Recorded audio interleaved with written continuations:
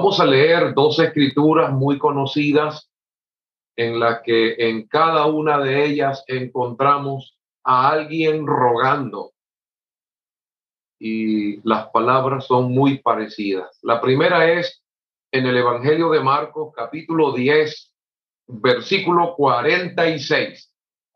Evangelio de Marcos, capítulo 10, versículo 46.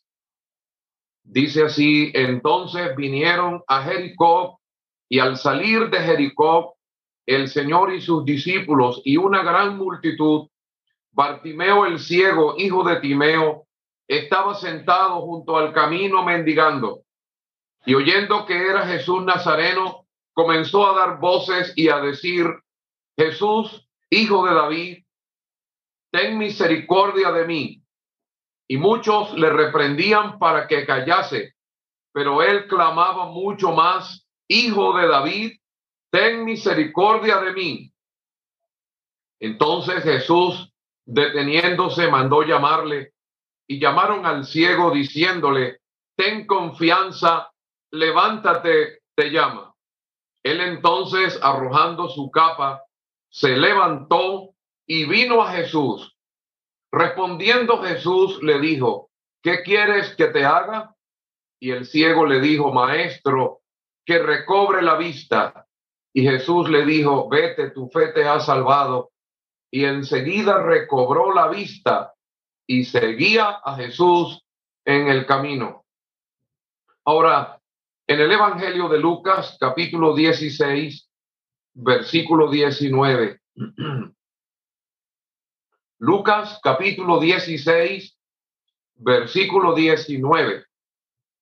Dice así: había un hombre rico que se vestía de púrpura y de lino fino y hacía cada día banquete con esplendidez.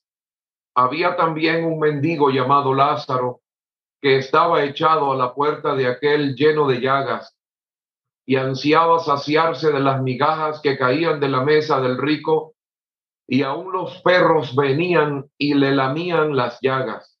Aconteció que murió el mendigo y fue llevado por los ángeles al seno de Abraham. Y murió también el rico y fue sepultado. Y en el Hades alzó sus ojos estando en tormentos, y vio de lejos a Abraham y a Lázaro en su seno.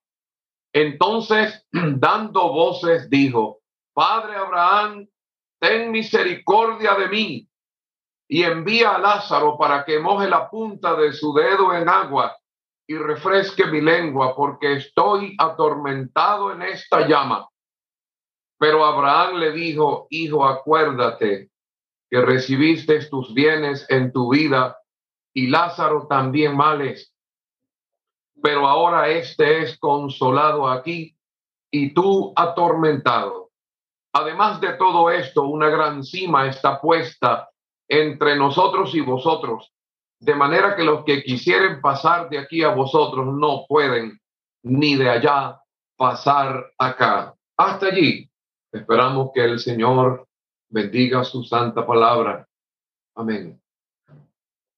Muchas gracias a todos los que están conectados a esta sala virtual para escuchar la predicación del Evangelio. Y debo decir también muchas gracias a los hermanos que me han invitado para participar. Es un honor estar con ustedes esta noche para leer la palabra de Dios y presentar el santo y bendito Evangelio para ustedes.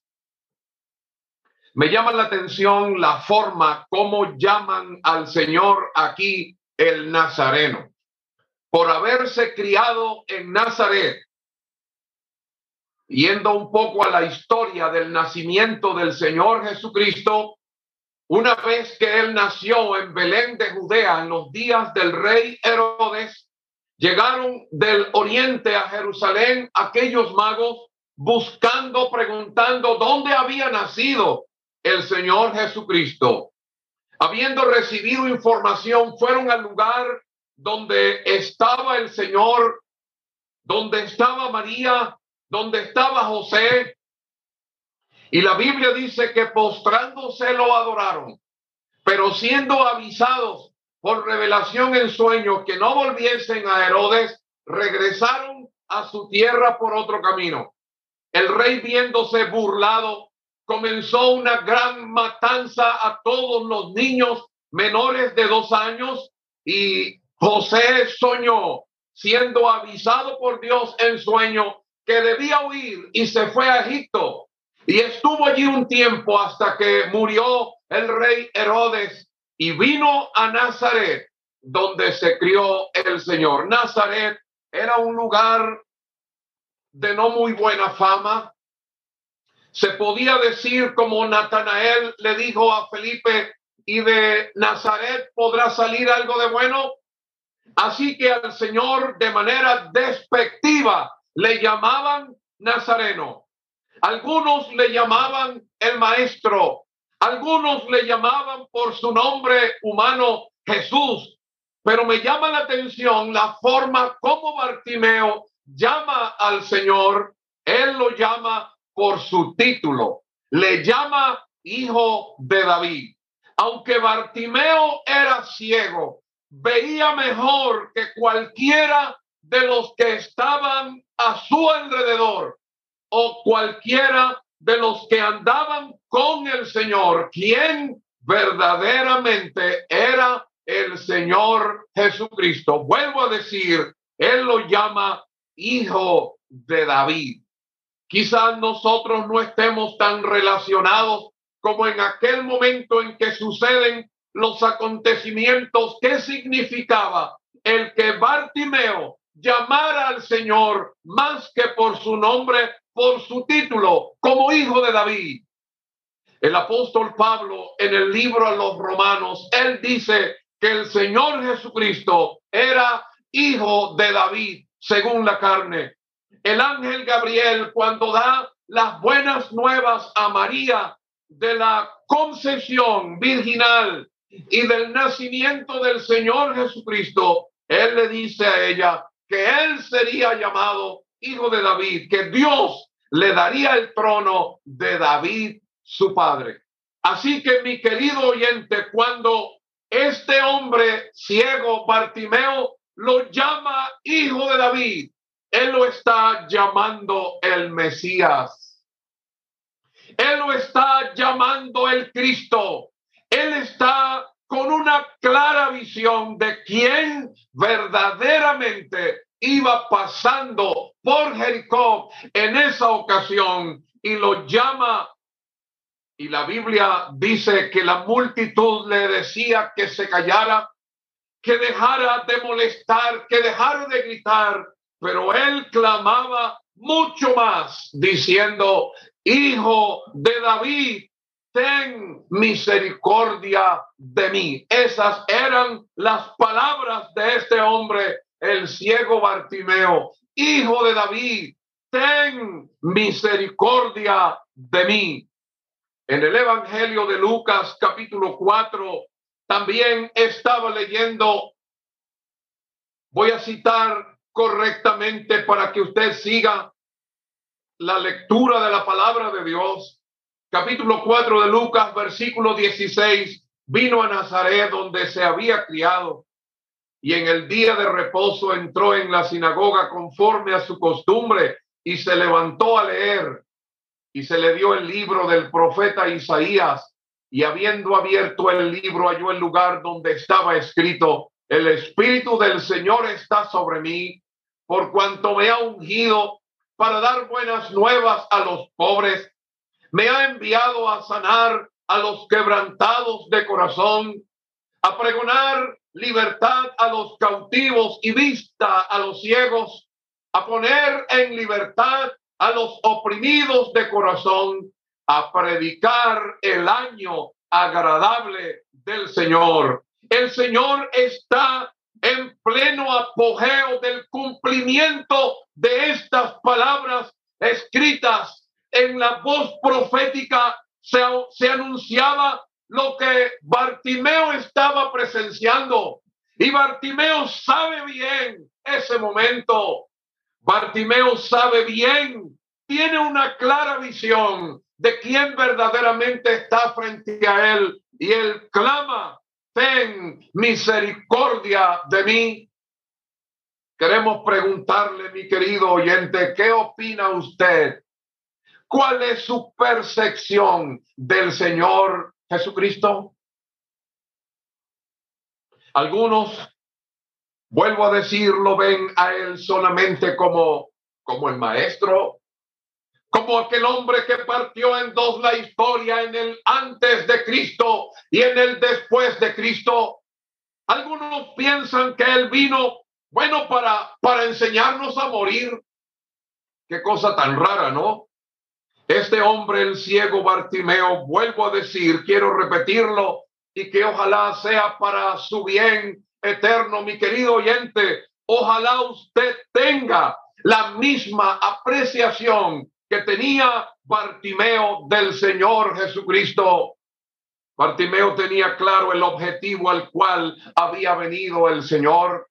Mi querido amigo, el objetivo principal del Señor vino para pregonar libertad a los cautivos, para predicar las buenas nuevas de salvación.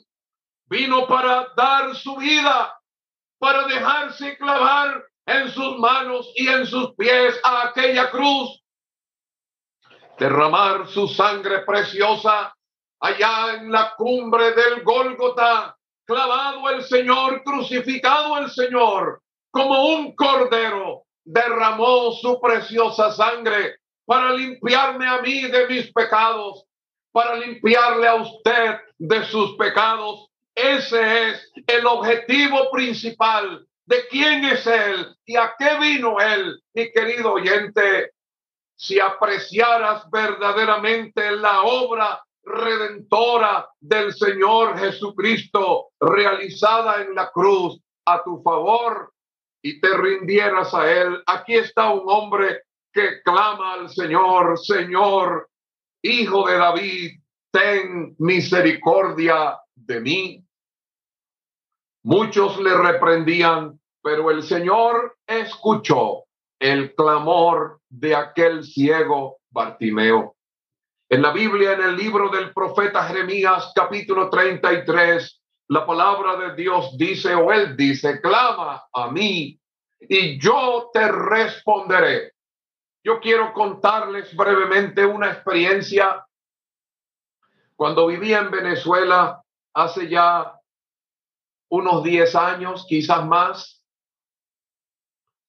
en una zona de campo donde predicábamos el evangelio, yo iba por las tardes, como a las 4 de la tarde, a ayudarle a ordeñar las vacas del segundo ordeño al señor Alejandro, procurando que él se desocupara más rápido para que me acompañara al culto. Una tarde, cuando terminamos la faena de ordeño, yo le dije: señor Alejandro, ¿me acompaña a orar? Y él dijo: bueno, ¿cómo no? Y él buscó unos sacos vacíos del concentrado de las vacas y nos arrodillamos sobre esos sacos para no ensuciar los pantalones. Y yo oré al Señor una breve oración. Nos levantamos de allí, nos fuimos al culto. Pero el señor Alejandro, a ese otro día en la madrugada, a las 3 de la mañana, cuando él venía con las vacas para el primer ordeño, pasó por esa esquina donde habíamos orado el día anterior. Y fíjese la manera tan sencilla como él lo hizo. Había una lucha, él sabía que no era salvo. Él fue y buscó un saco y se arrodilló allí y le dijo: Señor, yo tengo que ordeñar estas vacas, pero yo no lo voy a hacer. No me voy a levantar de aquí hasta que yo sea salvo. Y comenzó a clamar: Señor, sálvame. Yo quiero ser salvo. Yo no quiero ir al infierno. Señor, sálvame. Y se levantó de allí con la plena convicción que era un hombre salvado por la gracia de Dios. En la tarde, cuando llegué apuradito para ayudarle, él con una mirada sonriente me dijo: ya yo soy salvo. ¿Y cómo fue? Le digo yo. ¿Cómo fue? Esta madrugada allí en la esquina donde nos arrodillamos el día anterior. allí en ese lugar, le dije al Señor que no iba a comenzar a ordeñar hasta que yo fuera salvo. Oh, si tú, mi querida amiga, mi querido amigo, tuvieras la misma intención, si tuvieras el mismo deseo, sintiendo tu gran necesidad de Él, tu gran necesidad de salvación, y le clamaras a Él, te darías cuenta, mi estimado oyente, que Él está esperando un clamor tuyo para socorrerte, para salvarte. Clama a mí, dice Él, y yo te responderé. Entonces, dejando el primer punto, no solamente él tenía una clara visión, una clara mirada de quién verdaderamente era el Señor, y no lo llamó Jesús, no lo llamó Nazareno, sino que lo llamó por su título, Hijo de David, ten misericordia de mí.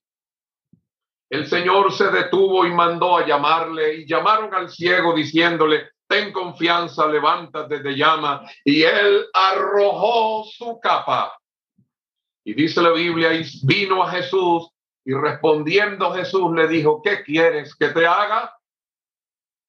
Y el ciego le dijo, maestro, que recobre la vista. Estoy viendo una segunda cosa, mi querido oyente. Este hombre tenía bien claro su oportunidad. El Señor iba pasando por Jericó. El Señor iba rumbo a Jerusalén. El Señor había puesto su rostro como un pedernal e iba directamente a la cruz del Calvario. La oportunidad se agotaba, era cada día más extrema. Y este hombre Bartimeo no quería perder su oportunidad. Esto le angustió. Esto le llevó a clamar de manera desesperada, con angustia, en la presencia del Señor, Hijo de David, ten misericordia de mí. Yo no sé si entre los oyentes que están escuchando la palabra de Dios hay uno o hay alguna que está esperando la salvación de manera pasiva. Si estás esperando la salvación pensando que algún día, si vas a ser salvo, algún día te va a tocar, nunca vas a ser salvo así. Para ser salvo hay que tener la actitud de Bartimeo ese día. Él estaba clamando con angustia. Yo pregunto, ¿será que en todo sentido contrario, si hay alguno que tiene esta angustia? ¿Será que hay en el auditorio esta noche, donde estés, una persona que sí siente la gran necesidad de salvación y que sabe que la oportunidad es ahora, que la oportunidad es hoy? Como dijo Pablo en la segunda carta a los Corintios, capítulo 6, en tiempo aceptable te he oído y en día de salvación te he socorrido. He aquí ahora el tiempo aceptable, he aquí ahora el día de salvación. Yo quiero preguntar y dejar como una insinuación a la respuesta. ¿Qué era más importante? ¿Era más importante que Bartimeo clamara al Señor, o era más importante que el Señor escuchara su clamor? Yo pregunto, mi querido oyente, ¿qué es más importante? ¿Que tú clames a Dios? ¿O es más importante que Dios oiga tu clamor? Pues es aquí donde está el punto. Este hombre está consciente que esa era su oportunidad de ser oído. Aunque los demás le gritaban para que se callase, aunque los demás tenían una opinión distinta, que como que si no molestara, dejara de gritar, este hombre tenía claro que esa era su gran oportunidad. Mi querido oyente, si aprovecharas en este tiempo cuando Dios está dispuesto a inclinar su oído y escucharte, así no lo clames a voz en cuello como lo hizo este hombre Bartimeo. Tus pensamientos son palabras para Dios. Él está dispuesto a descifrar cada latido angustiado del corazón tuyo. En tiempo aceptable te he oído y en día de salvación te he socorrido. Eso lo podemos ver en el caso de este hombre, el ciego Bartimeo. Le dijeron: ten confianza, levántate, te llama. Y respondiendo Jesús le dijo: ¿qué quieres que te haga? Y el ciego le dijo: maestro, que recobre la vista. Ese hombre sabía muy bien cuál era no solamente su oportunidad, sino que él sabía muy bien cuál era su principal necesidad. Y entonces le dijo que recobre la vista. Y el Señor le dijo: recíbela, tu fe te ha salvado. Y enseguida recobró la vista y seguía a Jesús en el camino. El Señor hizo un milagro externo en la vida de este hombre, le sanó sus ojos, pero el Señor hizo un milagro interno en la vida de este hombre. Este hombre fue salvado ese día. El Señor le dice: tu fe te ha salvado, y enseguida recobró la vista y seguía a Jesús en el camino. Yo no sé cuánto tiempo llevo, pero quiero ya terminar y citar el caso de aquel hombre rico de Lucas capítulo 16, versículo 19. Este hombre Bartimeo clama: Hijo de David, ten misericordia de mí. Y este hombre, el hombre rico, dice la Biblia que dando voces clamó: Padre Abraham, ten misericordia de mí. Son las mismas palabras que dijo aquel ciego Bartimeo: ten misericordia de mí. Pero este hombre está clamando cuando ya era demasiado tarde. La oportunidad se había pasado. Abraham le dice: hijo, acuérdate que tuviste tus bienes, tus oportunidades en tu vida. Acuérdate. Clamó, pero cuando era, vuelvo a decir, cuando era ya demasiado tarde. Hay algunos ya en el cielo disfrutando de plenitud, de gozo, disfrutando la gloria, compartiendo con el Señor. Si pudiéramos abrir un huequito y mirar dentro del cielo, lo hacemos a través de la Biblia. Si pudiéramos abrir un huequito y mirar como a través de una ventana a los que están en el Hades, como este hombre, aunque no lo hacemos físicamente, lo hacemos a través de la Biblia. El Señor, que es llamado el fiel y verdadero, el Señor, el que estuvo muerto y vivió y puede hablar del más allá al más acá, de lo que sucede en el más allá a nosotros en el más acá. Nos explica la historia de aquel hombre que vivió su vida libertina y que tuvo la oportunidad de clamar cuando aún tenía oportunidad, cuando aún tenía vida, pero comenzó a clamar cuando ya era demasiado tarde. Cuando Abraham, le dice: acuérdate, me lleva a pensar que aquel hombre antes de morir había tenido no una, sino muchas oportunidades. Acuérdate de tus oportunidades. Y este hombre está gritando que está atormentado en aquella llama, allá en aquel infierno, aquel lugar de tanto sufrimiento. No solamente es el lugar donde el sufrimiento es lo que verdaderamente hace sufrir en aquel lugar, sino también la ausencia de lo que hace gozar en ese lugar, la ausencia de Dios. Allí estarán sin Dios, sin Cristo y sin ninguna esperanza. La Biblia dice: los tales sufrirán pena de eterna perdición, excluidos de la presencia del Señor y de la gloria de su poder. Querida amiga, querido amigo, ¿no te desespera acaso el saber que en ese lugar no solamente no habrá buenos días, no solamente no habrá bendición mamá, bendición papá, no habrá el abrazo de un amigo, el abrazo de la pareja, sino que Dios no está en ese lugar para dar paz, para dar sosiego? Padre Abraham, ten misericordia de mí.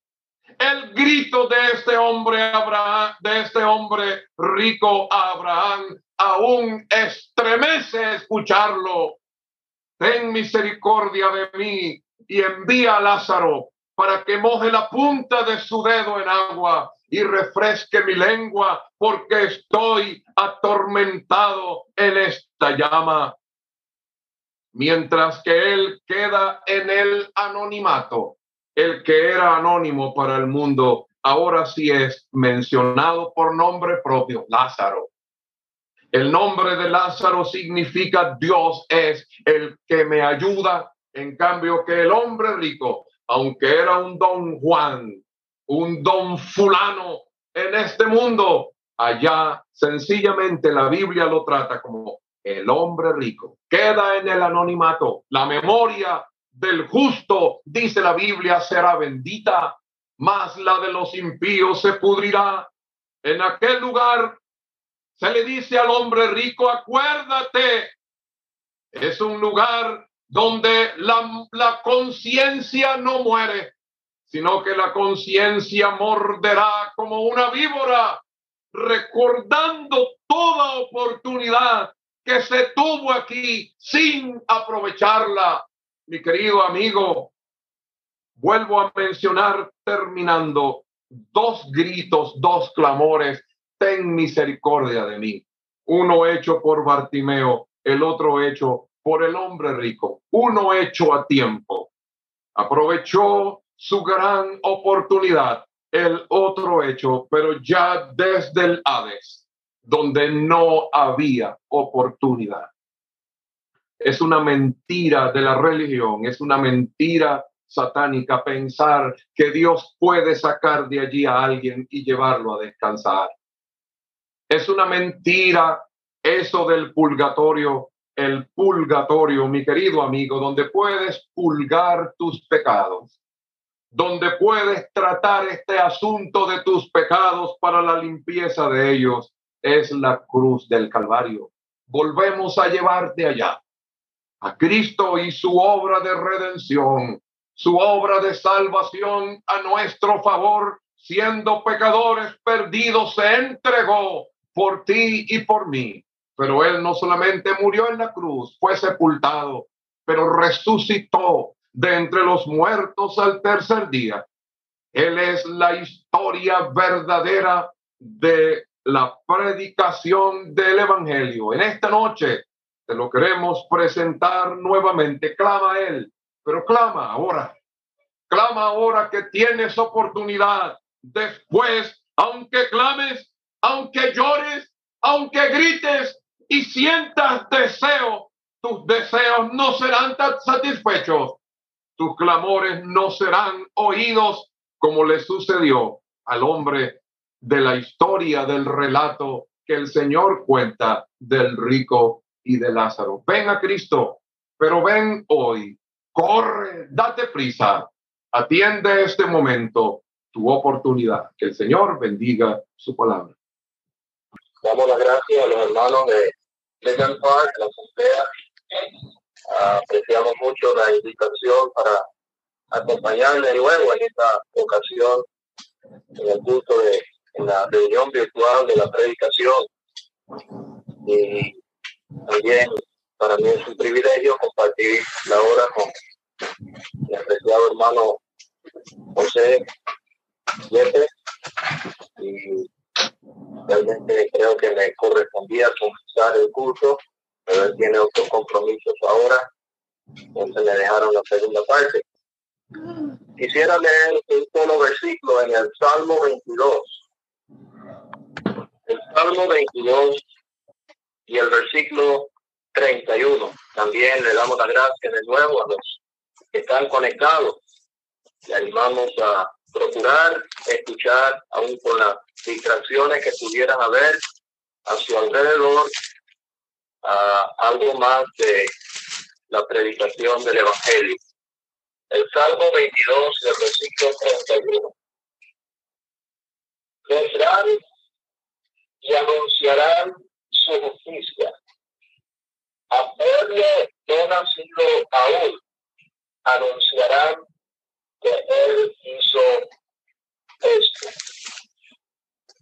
El Señor bendiga la lectura de su palabra. Este versículo, el último versículo de uno de los capítulos más preciosos en la Biblia, contiene un anuncio. Nosotros sabemos muy bien qué son los anuncios.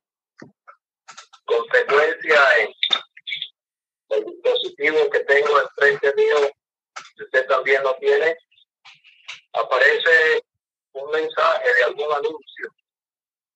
A veces rápidamente tenemos que hacerle clic en el X porque no queremos oír ese anuncio. Pero el anuncio que encontramos aquí es un buen anuncio. Y nosotros le animamos a no hacerle clic al X para no escucharlo, sino prestar atención a este anuncio, porque el anuncio proviene del mismo cielo. Vendrán y anunciarán su justicia.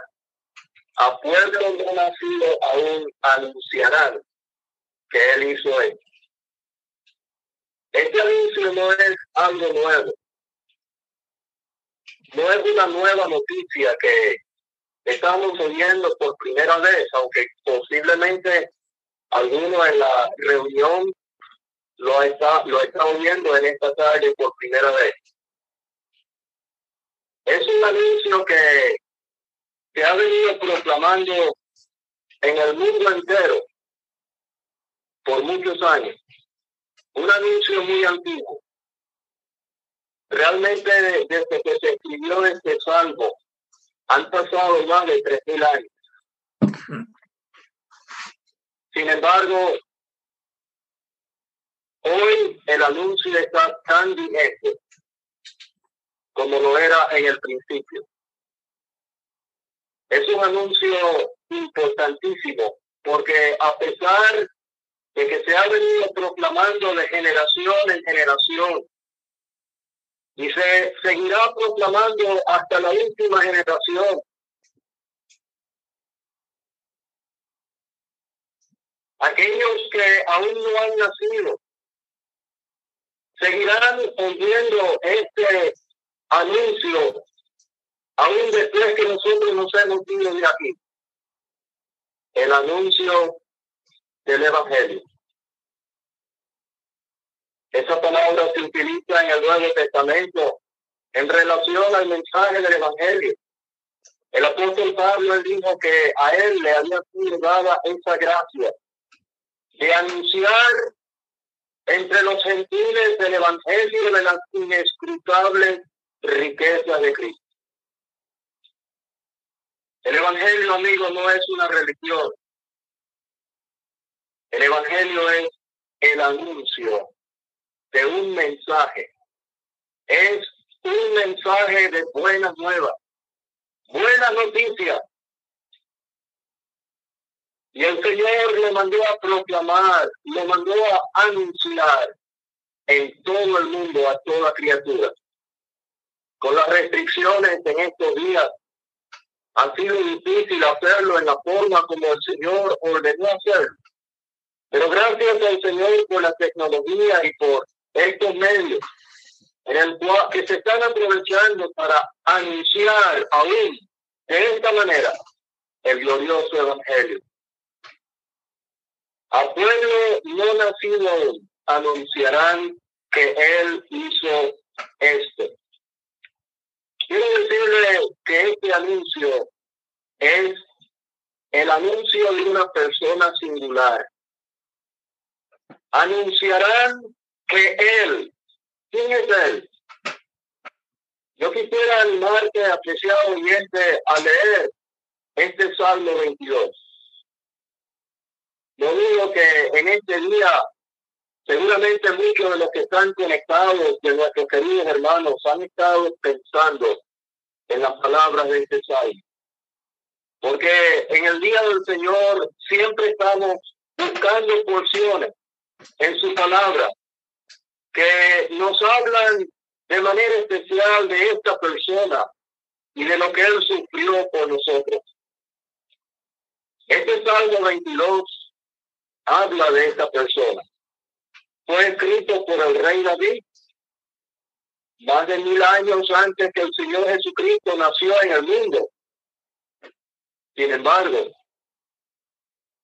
sabemos muy bien que David no estaba hablando de sí mismo. Él no estaba hablando de sus propios sufrimientos. Él nunca padeció lo que él describe en este salmo. Él está hablando proféticamente de lo que el Señor Jesucristo iba a sufrir. Algunos han contado por lo menos 33 cosas que tienen que ver con la muerte por crucifixión. Algo que en los días en que David escribió el Salmo todavía no se realizaba.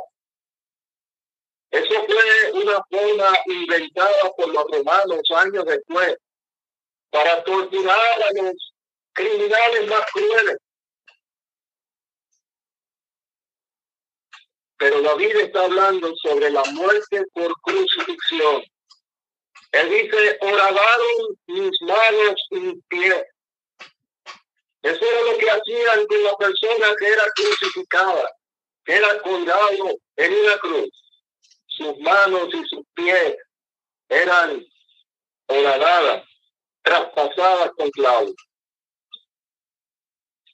La forma como comienza el Salmo y la forma como termina son palabras que dijo el Señor Jesucristo cuando estaba en la cruz.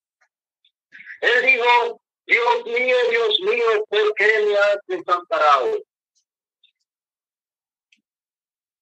Y casi al terminar, antes de morir, él dijo, consumado es. Y eso es lo que significa esta frase. Él hizo esto. De modo que no tenemos duda en decir que la persona de quien se está hablando en este salmo es la bendita persona del Señor Jesucristo. Anunciarán que Él hizo esto. Amigos, estamos en esta tarde aquí para presentarte a una persona. Aquel Jesús de Nazaret que iba a pasar en Jericó. Aquel que atendió la súplica de aquel ciego mendigo Bartimeo. Amigo, estamos presentándote a esta gloriosa y esta bendita persona. Pero el anuncio es acerca de una obra. Anunciarán que Él hizo esto. Una obra que Él hizo. ¿Cuál es la obra que Él hizo? Solamente tenemos que voltear la página y encontrar en el Salmo 19 una obra majestuosa que Él hizo. Dice el versículo 1, los cielos cuentan la gloria de Dios y el firmamento anuncia la obra de sus manos. Qué obra tan majestuosa, la obra de la creación. Y fue Él que lo hizo. Es la obra de sus manos. Los científicos están explorando el universo y no han llegado al fin de ese universo tan inmenso. Todo el tiempo están descubriendo más y más y más. Qué obra tan grande, tan majestuosa.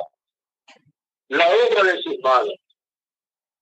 Pero en este capítulo, en este Salmo 22, está hablando de otra obra que él hizo.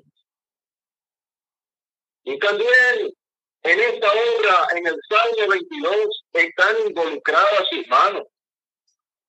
Como ya hemos citado, para realizar esta obra en el Salmo 22, sus manos y sus pies fueron horadadas. Eso nos hace ver, amigos, cuánto le costó al Señor realizar esta obra. Eso no sucedió cuando Él hizo las estrellas incontables. Cuando Él tomó el barro para formar al hombre con sus manos. No, en esta obra que Él realiza en este Salmo 22, estas manos poderosas son taladradas, son horadadas y son clavadas en la cruz. Qué costoso fue esta obra. Él había puesto sobre la primera obra que él hizo, la obra de la creación, un hombre. Eso lo leemos en el Salmo 8. Él hizo la creación y puso sobre la creación a ese primer hombre, Adán. Le hizo señorear sobre las obras de sus manos. Ese era el propósito de Dios, que el hombre estuviese sobre toda la creación. Usted sabe lo que sucedió, ¿verdad? Aquel primer hombre desobedeció a Dios. Entró el pecado en el mundo. Y esa mancha puesta por el hombre sobre la creación de Dios ha dejado resultados funestos hasta el día de hoy.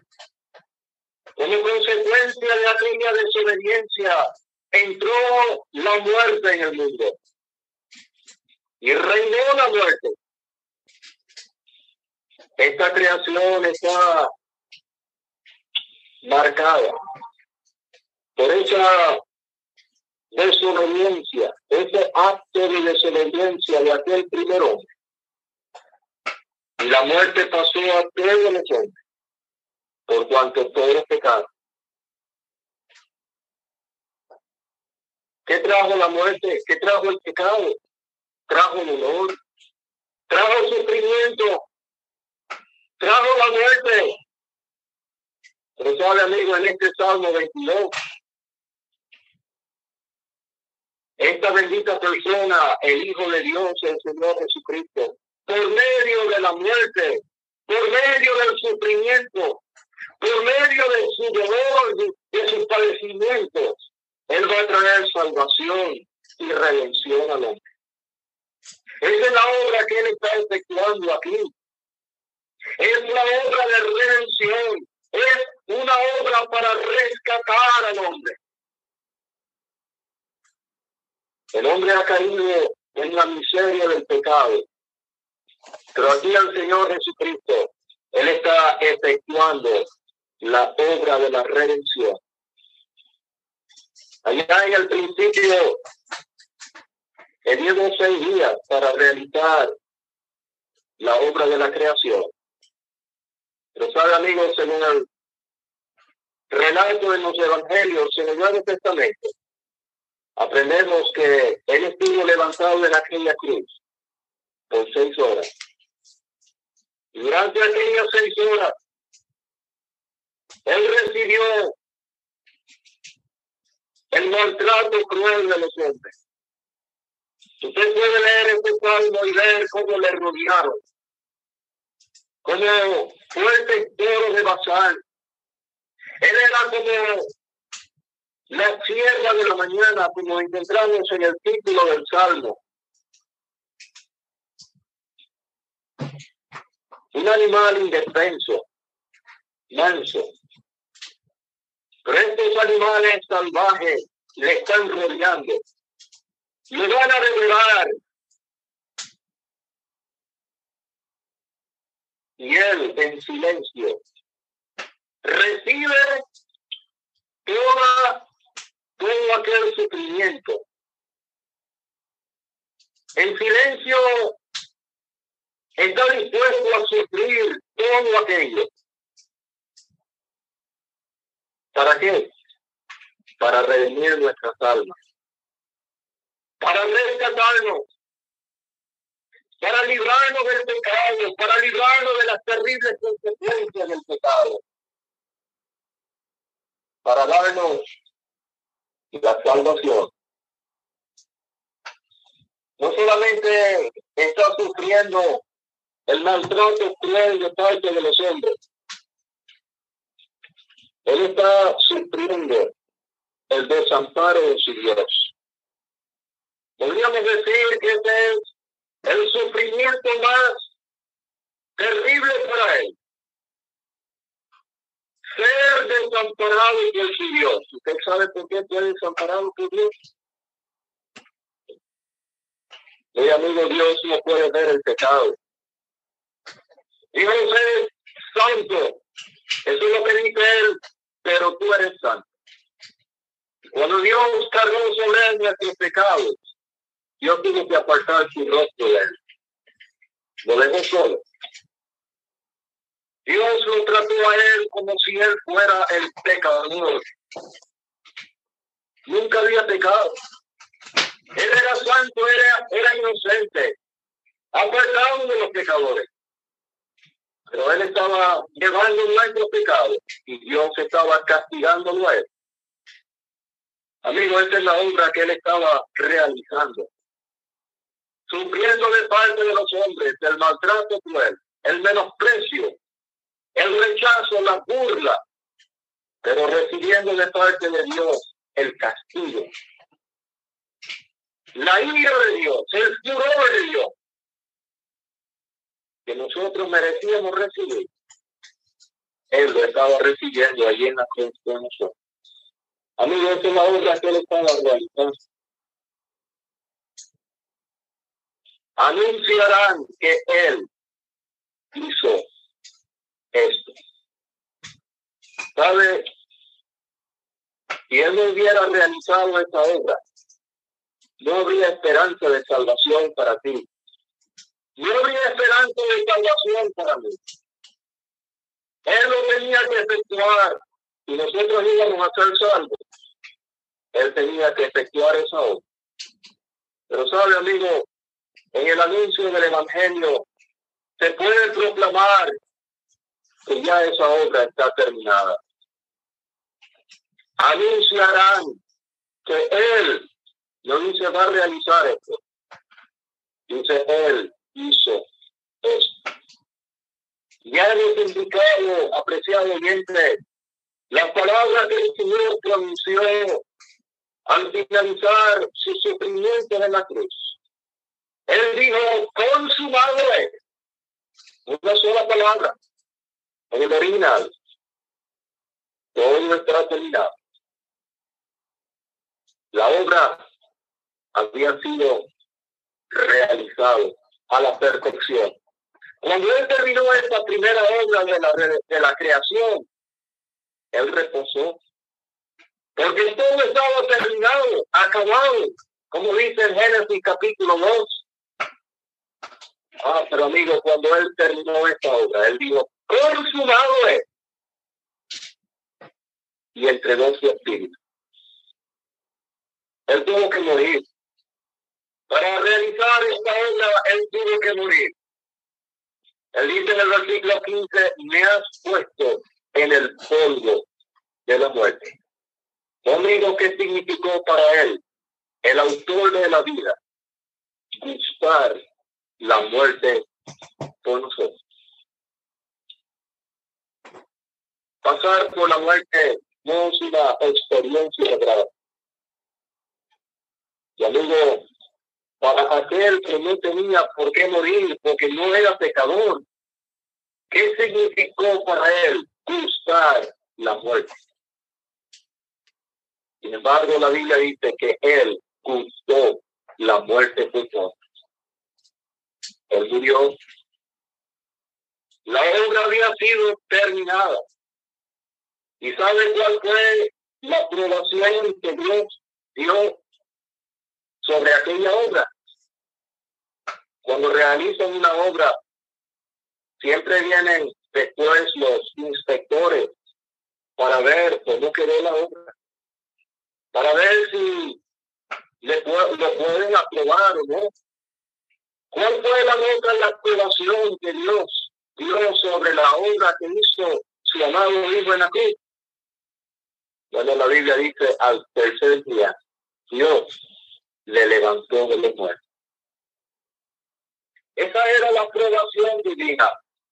La obra es una obra perfecta. Yo estoy satisfecho con esa obra.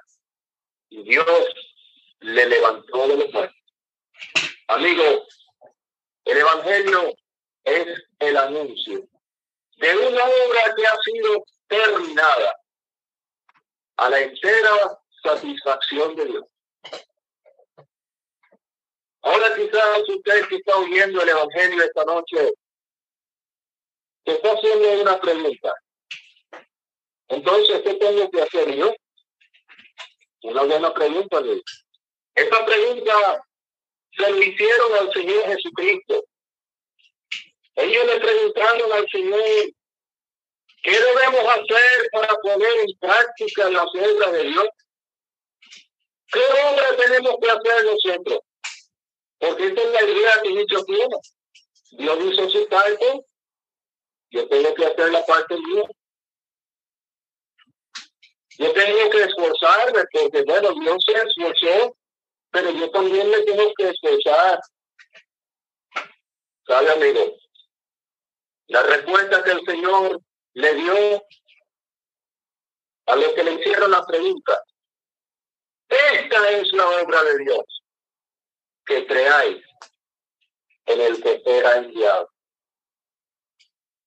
¿Eso es una obra? No, amigo. Creer no es una obra. Creer es aceptar la obra de Dios. Efesios capítulo 2 nos dice, porque por gracia soy salvo. Entonces, eso significa sin nosotros merecerlo. Porque por gracia soy salvo por medio de la fe, y esto no de vosotros, pues es don de Dios. No por obra, para que nadie se gloríe.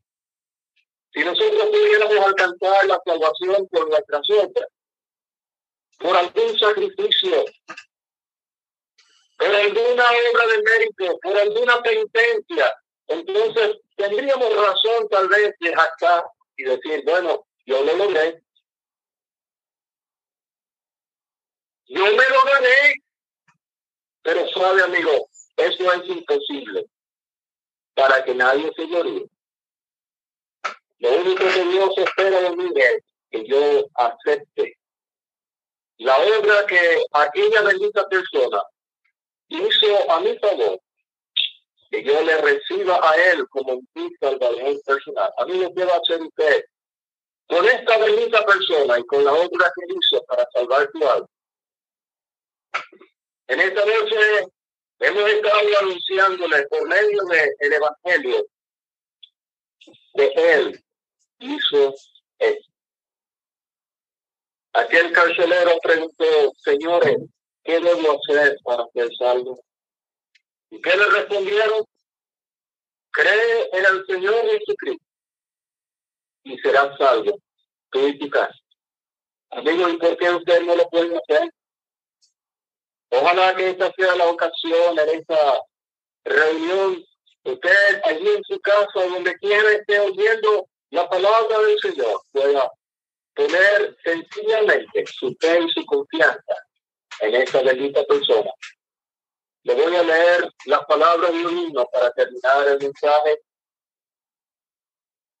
A veces cantamos este himno aquí en Venezuela: nada tuyo, pecador, de valor será. ¿Qué no hizo el Salvador? Largo tiempo ha. Consumado es, oh sí, hecho todo está. ¿Qué más necesitas? Sí, nada ya. Mientras de tal obra el don deje de aceptar, las tiendas fatales son, muerte han de llevar. Busca en Cristo el perdón con deseo fiel y hallarás tan grato don solo en él. Y el coro dice: consumado eso sí, hecho todo está. ¿Qué más necesitas? Sí, nada ya. Amigos, la obra está hecha. El Salvador te lo hemos presentado una vez más. Está esperando que usted acepte la obra que hizo para salvar tu alma, que lo recibas a Él como tu Salvador personal. Y si en esta tarde lo hace, usted tendrá la salvación de su alma. El Señor pues te ayude y Él bendiga tu palabra. Vamos a orar.